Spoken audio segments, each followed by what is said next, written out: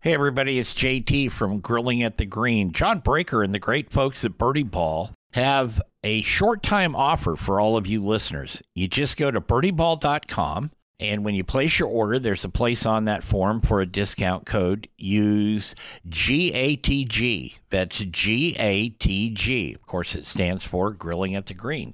And you will get 20% off anything you order from birdieball.com. Now, it's a short-time offer. It expires in about a week, so you want to get on it. Go to birdieball.com, place your order, use the code GATG, and get 20% off. You heard it here on Grilling at the Green. It's time for Grilling at the Green.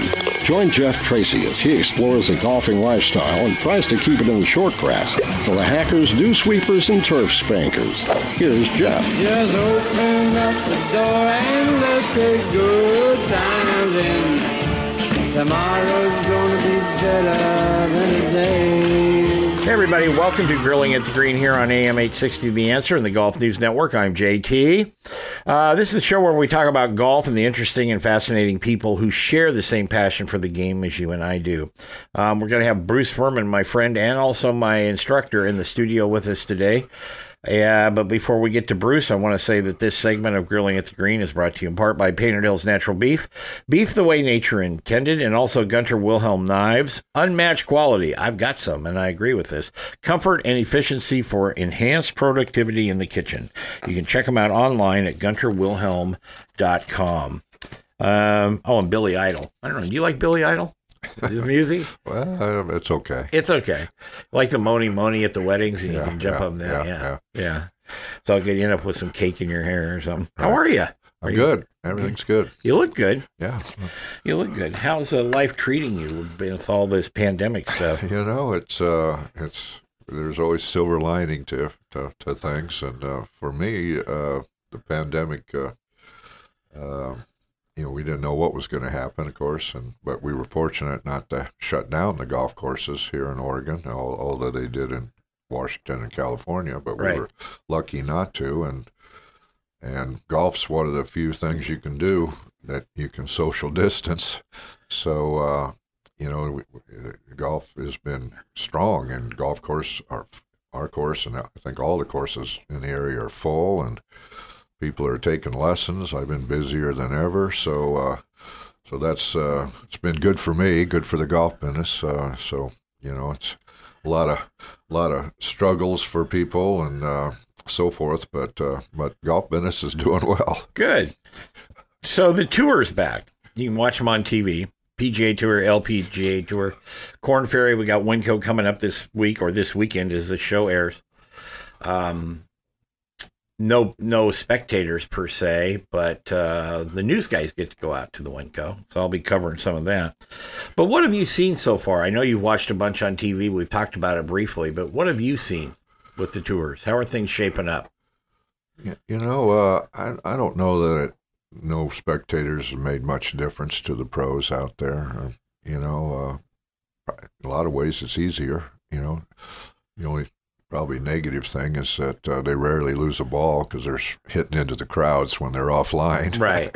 So they can possibly lose a ball now with like the rest of us when we play. Right. Particularly when there's rough on the golf course. But I think in a lot of ways it's easier for them, and it's less problems for the golf course. There's not so much trampling. So the course is nicer when it's done. So there's some positive things about it. But like I said, I don't think it's really affected them that much. Yeah, and I think that that layoff, maybe we're seeing some mixture, if you will, Bruce, at the top of those leaderboards, especially like on Saturday, going into Sunday. Even though they do rise to the top and they win, but you're seeing some names that you might not be overly familiar with, at least up there for a couple of days, and they're making it into the top 25 and stuff, so it's good for them too. Yeah, no question about it. There's a lot of young guns out there now, and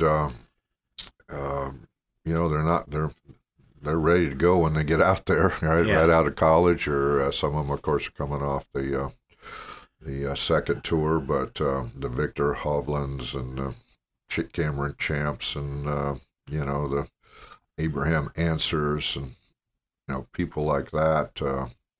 They're ready to win right off the bat, and you're seeing it. I think like this Colin Morikawa, he's from Cal. He's probably a good bet for the PGA Championship, and usually you don't think that a first-year guy is going to win a major, but you never know. He's from that area. He's been playing good. He's already won, so it might be a good pick if you're picking somebody. We're going to get to that, some of the picks and the odds and stuff a little later in the show. We're coming into fall, whether we like it or not. It's been a very brief summer. We're in August now, and hopefully the weather holds till October or November this year, we've had a pretty mild year, really, so far. The equipment, you're like I am. You read the magazines, all the online newsletters, the different things like that. This is the type they're going to start bringing out some new equipment. So they brought out some new equipment in the spring. They're bringing out some new equipment in the fall, like they always do. Anything you've seen in the new equipment lines that kind of makes you go, yeah, that's good? Well, honestly, I represent TaylorMade, and they have the new equipment out, sim drivers, and all the equipment companies endeavor to produce the highest quality with the most speed and all that sort of thing, and they're all pretty good if you get fit right. The tour players, they get the equipment way ahead of the market, and sure. So and of course they have a tour van out there, and they fit them, and they grind clubs the way they want them, and they get access to whatever shafts they want. And where when you're buying clubs off the rack, they have certain shafts that are available, where the tour pros have they can go for any shaft, and some of those shafts are pretty expensive, right? So an amateur can buy that kind of equipment if you go get fit somewhere and you want to pay extra money to do it. But if you're just buying off the rack, then you're buying certain shafts. But they're still good. They're still good. Do yours come that way? Do you get to pick? I pick, yeah. In the past, when I worked down at PJ West, of course, I'm close to all those golf club companies that are in the Southern California area, and so I would go to TaylorMade and get fit right there, and I would just order the shafts that I wanted, and they, like I said, they are available for people, but they're expensive. Right. Some of them are. Right. Sometimes you don't actually need that expensive a shaft. It's may or may not help you, but I've gone there many times and gotten fit, and so it's a matter of a lot of things that you get fit for, but shaft's probably the most important thing, and how much, where is it flexing, how much torque or twist does it have in it, how stiff, so forth. Those are things. What's the flex point? Is it if you hit it high, then you need a higher flex point. If you're a low ball hitter, you need a lower flex point. So you want to get fit for your clubs, particularly nowadays with drivers so expensive that you better get a good one and one that fits you well. Otherwise, you're wasting your money. Yeah. Well, I noticed that you and I went to a fitting company when they were new in town. I don't need to mention their name. They did a great job and all that, but when they handed me the example, the driver was going to be $800. I about fell out of my chair. Yeah, no, it's pretty expensive when you start doing that. Of course, I'm in the industry, so sometimes they'd actually, I would get sets of clubs every year, but sometimes if I ordered a real expensive shaft, they'd make me pay for that little extra shaft, and rather than just give it to me. But yeah, you have to get them fit well, and and all, the Titleist, the Callaways, all the companies have good quality clubs. Sure. So for the average golfer, is it more about a club they're comfortable with instead of saying, I'm going to go play Titleist? Well, again, all the major manufacturers, make good quality clubs, and if they're fit properly to you, you can play. That you can get a TaylorMade or a Titleist that'll fit you properly, and it'll work fine. So it's not a matter. I like this Titleist, and I'm just going to buy any Titleist club. No, right. You want to get it fit properly. Yeah. Speaking of fit properly, we're going to fit in some commercials here very shortly, but I did want to ask Bruce this. I heard the other day that your girlfriend told her therapist that you never buy her flowers, and your answer was you didn't know she sold flowers. So anyway, bad joke. Anyway, we'll be back more on Grilling in the Green in just a minute. Hi, everybody. It's JT, and this is a special version of Grilling at the Green. Grilling at the Green is brought to you in part by Painted Hills Natural Beef. Beef you can be proud to serve your family and friends. That's Painted Hills Natural Beef.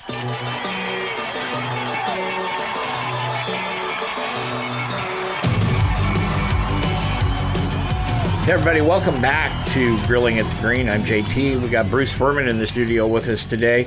Don't forget our friends down at Langdon Farms. You can see Bruce there most days. They have their Friday night prime rib special at the grill. It's great stuff. I've eaten it a number of times. Of course, if you look at me, you'll know I haven't missed too many meals in my life. Also, if you'd like to email us, it's really simple. info@grillingatthegreen.net. That's info@grillingatthegreen.net. And we also got Facebook and Twitter and Captivate and Chartable and iHeart and iTunes and I this and you that. So we'll do that. Anyway, we're talking with my friend and my coach, Bruce Furman, today, who's the director of instruction at Langdon Farms, right there off I-5 in Aurora. When you're teaching somebody, Bruce, and a more advanced player, I guess, what do you do to help them mentally? I mean, there's always, everybody talks about swing thoughts. You got to have swing thoughts. And I've never talked to you about this, but probably because there's too many thoughts rolling around in my head, because we have about 60,000 thoughts a day, and that's about 59,950 too many for me. But I do better when my mind's just blank. Just take everything away, and it's just kind of one of those me and the ball, and you see the hole in the distance and all that. But some people that doesn't work with. Some people have to think about stuff. What do you do to help them? Well, I think most players, tour player types, do use swing thoughts. It's only about a second to impact. So I don't care how smart you are, 200 IQ, there's not time to think of more than maybe one or two thoughts per swing. And once you start trying to do that, more than that, your mind will slow down because it's trying to process all those thoughts. So I tell my players, the purpose of your practice swing, and sometimes it can be just even a little half swing prior to the shot, is to organize your mind what you're going to think about. And I tell them, not to have more than, again, a couple of thoughts, maybe one backswing thought, one downswing thought. Might be just target the type of shot they're going to play and just visualize their shot and get up with that swing thought. And then you want to have a good pre-shot routine and put your mental focus on that routine and, take the results out of it as much as you can, not think about what could happen. You want to have a positive last swing thought. You don't want to have a negative swing thought. You can't fool yourself. You can't say there's no trouble on the left if there's a lake there or whatever. Sure. You got to notice those things and say, but if I make my swing toward that mound or that tree or whatever the target is, I'll be okay. So you always want a positive last swing thought, and just trust your routine and trust the work you've done, when you practiced and prepared. And that's what I tell all my kids or my good players. Yeah, because I noticed that when here's something I noticed, and this is no reflection on you, and you're the only person I've ever taken a golf lesson from, okay? And so I don't know if that's a good thing or a bad thing for you, but when I can work with you and we're working something and you're saying, okay, bring it inside out or something. What? Because it's usually the next shot I hit when you're looking at me, I duff it. Yeah. It's hard to change right at first, and it's an adjustment from what you're doing, but usually as you hit a couple more, then you start to get the feel of it. But about the third one in, all of a sudden you can send it where you want to send it. Generally, it's I've talked about this before. We have mats. Of course, we have a nice grass range too, but we have mats for inclement weather in the wintertime and so forth. And by my little office on the range, there's mat right next to it and then next to it, and sometimes we put alignment boards and stuff out there, and when I'm not using it and I watch people come up to hit, I can tell immediately without even seeing their swing before they swing what kind of player they are by how they react to the boards that are the alignment boards. Because if they put the board square to the mat, so it's perfectly perpendicular to the mat, they're actually aimed into our left trees. And high handicappers will always put the board perfectly square to the mat. Right. So the minute I see them change that board so it's perfectly square, because a high handicapper don't want to see any angles, okay? Yeah. And then if I see someone take that board and really be careful at pointing it out at a target out there, then I know they're a good player before they even swing. Okay? I can't fool you. Then. So good players think of the target way more than higher handicappers. They're just thinking about the ball and how many swing thoughts, they're trying to accomplish, which they won't be able to do. And good players, they have swing thoughts, but they minimize it, and they're thinking more of the target, and they're swinging through the ball or to the target, and the ball just gets in the way. So if you're a higher handicapper, thinking more about the target, changing targets when you're practicing will really help you. How many people do you see, and you can't give me an exact number because I'm sure it's been in the hundreds of thousands now, but they go out there and, like you say, maybe they'll take the board, and if you don't know what the board looks like, it looks like a slat off a picket fence, a little white picket fence that you'd have in your front yard. Right. All right, so they do that, but they just kind of keep pounding balls. I noticed that because I've got myself into a situation where I'll hit a few balls and then I kind of clicks. It says, that's not the way you're hitting them when you're playing. There's some time in between. You have to wait for your turn if you're playing with a group of people, that type of thing. So I'll hit a couple, 3 balls, and then I'll just take a little break for a few minutes. Not a lot, but 2 or 3 minutes, and then hit them. But I see guys out there just whack, whack, whack, whack, and I'm not sure that they're accomplishing anything.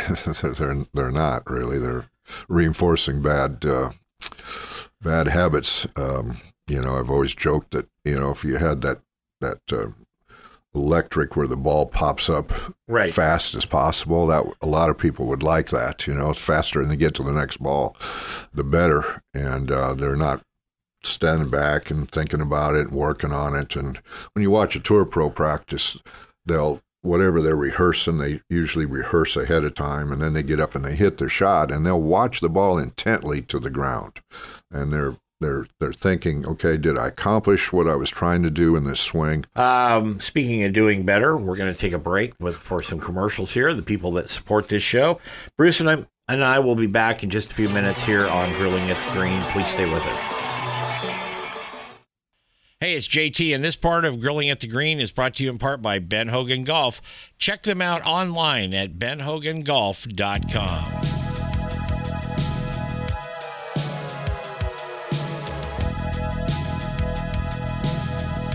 Hey, welcome back to Grilling at the Green here on AM 860 The Answer and the Golf News Network. And a little announcement for you, kind of keeping you updated.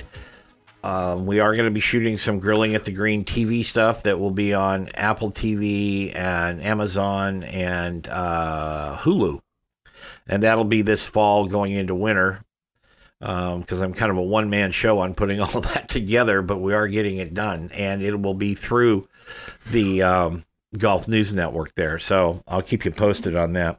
Also, thanks Painted Hills Natural Beef, the beef the way nature intended, and Ben Hogan Golf tour quality clubs at factory direct prices. You can check them out on benhogan.com. The Winco tournament is this weekend, actually, as this show is airing, and there's no spectators, but they've gotten some extended coverage on the Golf Channel, so you want to check that out. And info, grillingatthegreen.net, if you want to contact us, and it's all good. So, we're back talking with Bruce Furman today. What does a golf instructor do on his day off? Well, except coming to a radio station and be bugged by me? Everybody has their own interests and so forth. I like to fish, so I do a lot of fishing on that. And, of course, there's lots of pro-ams and so forth that you can play in if you want to do that. Sure. I haven't played in that many recently, but I've played in lots of them over the years. So a lot of pros will do that. I go for a bicycle ride or, this Sure. time Yeah. with the COVID thing, Yeah. it's a little different. Oh, yeah. I ride my bike around a little bit and I, Do you have I the go helmet fishing. and the spandex? I don't wear the spandex. I do have a helmet though. Okay. I was Because worried about I'm you. likely to fall down and hurt myself. All right. I know. I see your fishing pictures. Sometimes I'll look up and all of a sudden you'll be over on the Deschutes or something fly fishing, and then I'll go, well, that bum, he snuck out of town on us. Yeah. It's a nice way to get away. I mean, a lot of golf is kind of that way. It's an individual sport, and so fishing's kind of that way. Sure. So you get away and enjoy the surroundings, and every once in a while you get lucky and catch one.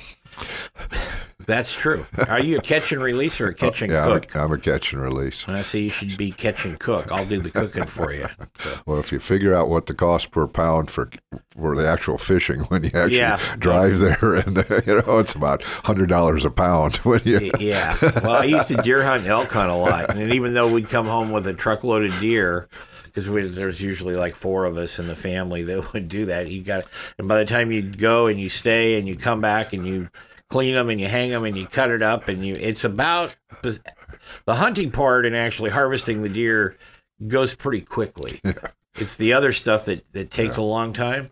But like you said, I've always figured the venison was about between $90 and $105 a pound, and the elk was about $150 a pound. Yeah, no, it's prohibitive, no question about it. I always stop in at the fly shops because if I'm going to go over there, I'm going to make sure I have the right flies. Oh, so sure. I buy $30, $40 worth of flies usually. Yep. So I've got millions of flies, but I always want to make sure I have the right ones at the right time. There and may be a new one. That's right. And you got to have the right equipment. You got to travel there. So the cost per pound is pretty high. Yeah. So, okay, back to golf real quickly here. What do you tell or how do you explain to students or just anybody who comes up, because you're very open, you come up and ask you a question, different ways to look at the golf courses? I also notice over the years that people will just get up there and smack one out there, and they're not, they're there to have fun. I get it. They if it stays in the short grass, all the better. But if somebody's going to get somewhat serious about playing and scoring and that type of thing, is there a way that you could instruct them or give them a tip to say this is the way you should look at the course? Well, you got to understand how you're playing at the time. Are you fading the ball? Are you hooking the ball? Whatever, hitting it straight, etc. And then play to those strengths. Then you examine the hole, and you always look at, where, if I miss the shot, where can I miss it where I, minimize the damage. And particularly as you approach the green, there's some parts of the green, if you miss, we call it on the short side, where the pin is close to that side, you have very little chance of getting it up and down. So you want to say, if I miss this shot, I need to miss it over here to the right. And we call it exit areas or whatever you want to call that. But missing it around the greens, and of course, a lot of people, I'm just going to try to hit a good shot right at the pin. Well, sometimes there's what I call green light, yellow light, red light positions on the green. So if you're a fader and the pin's on the left and there's trouble on the left, that's a red light situation. Just try to get it on the front right side of the green and hope you can two-putt, and then if the pin's on the right and you're a fader, then that's a green light, You start it out in the middle, let the fade come in, and you can get it close to the green. But you always got to look at where can I miss this shot and still have a shot and still be able to make a par or worse bogey. Okay, now something I saw the other day on a couple of one was on the senior tournament and one was on the regular tour, and they actually made a commercial about this, a car commercial about this a few years ago. I remember driver off the deck. I think we've all probably tried it. Once in a while, you get lucky. I'm a 3-wood guy off the deck. So anyway. Well, I mean, in reality, for the average players, 3-wood's maybe the hardest club in the bag to hit from the ground, not from the tee, from the ground, particularly on a tight fairway lie. What gets the ball up in the air is the effective loft at impact and backspin, and backspin's influenced with club head speed. So if you don't have a lot of club head speed, which a lot of average players don't have, you need loft. So a 3-wood's tough to hit off the deck. And of course, a driver, even tour pros, you'll see them hit kind of skinky, top shot sometimes trying to do it. Sometimes they can pull it off, with these huge-headed 460cc drivers. That ball looks pretty small when it's sitting on the ground, not up on the tee. Right. So you better have some swing speed and know where the bottom of your arc is, because you got to have both those. You got to have speed, and you got to be able to hit the ball first and have the bottom of the arc right in the right spot in order to get that ball up in the air. I wouldn't recommend it for most people. It was, I remember now, it was Ernie Els did it, and Lanny Watkins, doing the commentary, was having kittens in the booth talking about it, but Ernie then put it about 20 feet from the hole. So tour pro won't hit a shot he's never tried or she's never tried. So he's obviously hit that shot before and had confidence he could do it.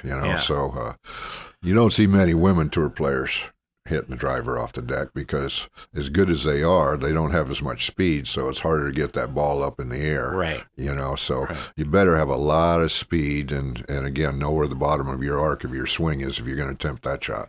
Absolutely. Costco wedges. I just saw that Costco's putting out wedges. You know anything about them? I don't know anything about them, honestly. I saw that same thing in one of the news stories, and I guess it's their Kirkland brand, right? And you hear different things on where they're made and so forth, how good they're going to be. But I can't comment for sure because I haven't really seen one. Well, they might be fine. They comply to the USGA rules. Yeah. And specs, so they got on the approved list. Right, and they probably will fit a number of people, and if it gets some people to get a good wedge, a decent wedge that's a beginner or higher handicapper, and sometimes the sand wedge is the last club a beginner or higher handicapper will buy, and it's really one of the most important clubs in the bag, so having a good sand wedge is really important. If it gets that into some people's bags, that's a good thing.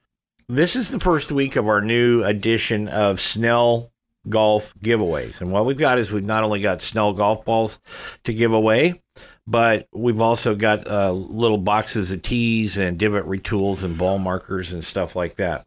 And I will be asking you that question in the next segment, and it's going to be something that Bruce said in the show. Okay, and you will have to either email me or social media me the answer. And if you're right, you'll get a prize in the mail for me. So remember that.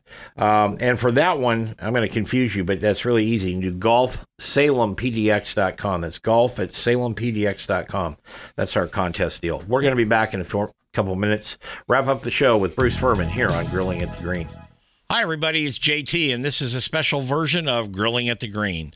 Grilling at the Green is brought to you in part by Painted Hills Natural Beef. Beef you can be proud to serve your family and friends. That's Painted Hills Natural Beef. Welcome back to Grilling at Green. I'm JT. We're with Bruce Furman today. You're listening to us on either the AM 860 The Answer, Golf News Network, or one of the platforms out there. And Bruce, as you know, if you don't know, is the Director of Instruction at Langdon Farms in Aurora, Oregon. Beautiful course. Great lessons from Bruce. He also does these kind of mini clinics. Do you want to just get tuned up on a specific thing? They vary from, drivers to wedges to long irons and putting and all that. He does a great job with that. So you can go to the Langdon Farms website, click on instruction. There you will see his smiling face and get in contact with him, see what you want to do.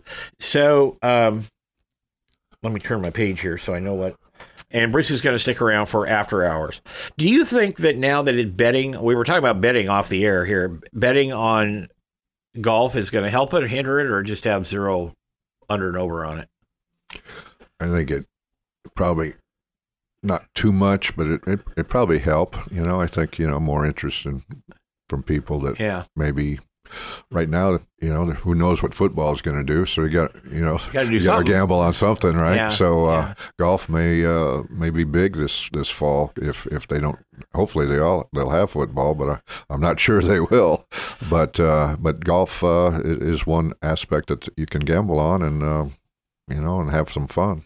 One thing I expect to see over the next few years are a multitude of stories where somebody went in and put $100 on Steve Stricker to win the U.S. Open, and he does it, and all of a sudden they come out $180,000 richer or some ridiculous thing. Yeah, it's possible. You put some money on a Club Pro. I don't know if they'd even give you statistics. I mean, odds on a Club Pro in this, the PGA Championship, but who knows what the odds would be if you put $100 on one of the Club Pros to win, which none of them have won, and I don't know if they've ever won, honestly, but it would be astronomical. But it's possible.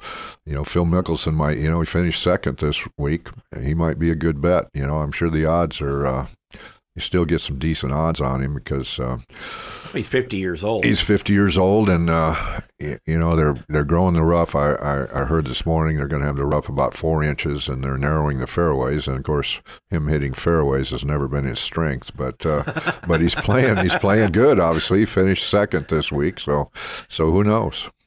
Yeah, well, and the other thing, I know the people that are really tuned into golf obviously listen to this show, but if you're just kind of catching it and passing, Tiger's been down there at Harding Park playing for several days now. I mean, he's, nothing would be better than to have Tiger and Phil, on the last day having a shot at winning. Who knows what Tiger's game is going to be like? But of course, he's, he won in 2005 when he beat what's his name, long drive, John Daly in a playoff. So, and it's of course where he's probably going to hit some fairway woods and stuff. So that's to his advantage. He can hit that stinger in fairway woods, and he's a great, one of the greatest iron players that ever played. So who knows? He might be there at the end. I hope he is. It'd be fun. Well, it's good for ratings. I can tell you that in my world. Great for ratings for sure. Even that. Even people that hate Tiger want to watch. Yeah. Well, when he did that thing with him and Phil and Brady and Manning, watching him play, he was playing pretty good. Yeah, he did play good. And then, of course, the needling between him and Phil when he asked Phil to mark the ball, and he says, "Oh, you want to use one of my 3 gold medals or what?" Right. Yeah, no, it's great.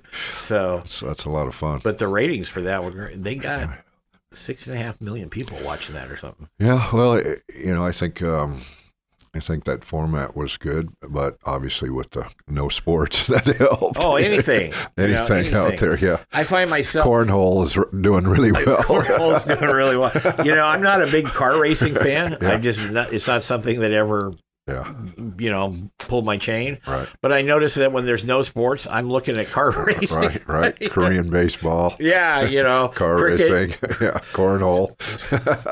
Someday somebody's going to have to explain that damn game of cricket to me. Yeah, I have no clue. That paddle that looks like your principal, like we were talking about, should be swatting you in the ass with it for being bad behavior. Take days to play. It's crazy. I don't know. I saw one thing, and then we got to get out of here. But I saw one thing last night. It was cricket. The guy, I don't think they call him a pitcher, but I will call him a pitcher. Pitched it. The guy whacked it with the paddle. The pitcher caught it, turned around and threw it right back and hit the guy in the leg. Yeah, it's like somebody's really going to have to tell me what this is all about. Yeah, I have no clue. Again, you can find Bruce at Langdon Farms. You've got Facebook and stuff too. Facebook and Instagram, Twitter, so forth. Yeah, do that. And so just check out the Langdon Farms website. Bruce is going to stick around for the after hours. You're going to want to listen to that on the podcast version of the show because I've got some great questions for him. Anyway, until next time, Bruce, thank you. Great. Thanks for having me. No worries. And we'll be back next week with another edition of Grilling at the Green. Take care, everybody. Grilling at the Green is produced by JTSD Productions, LLC, in association with Salem Media Group, all rights reserved.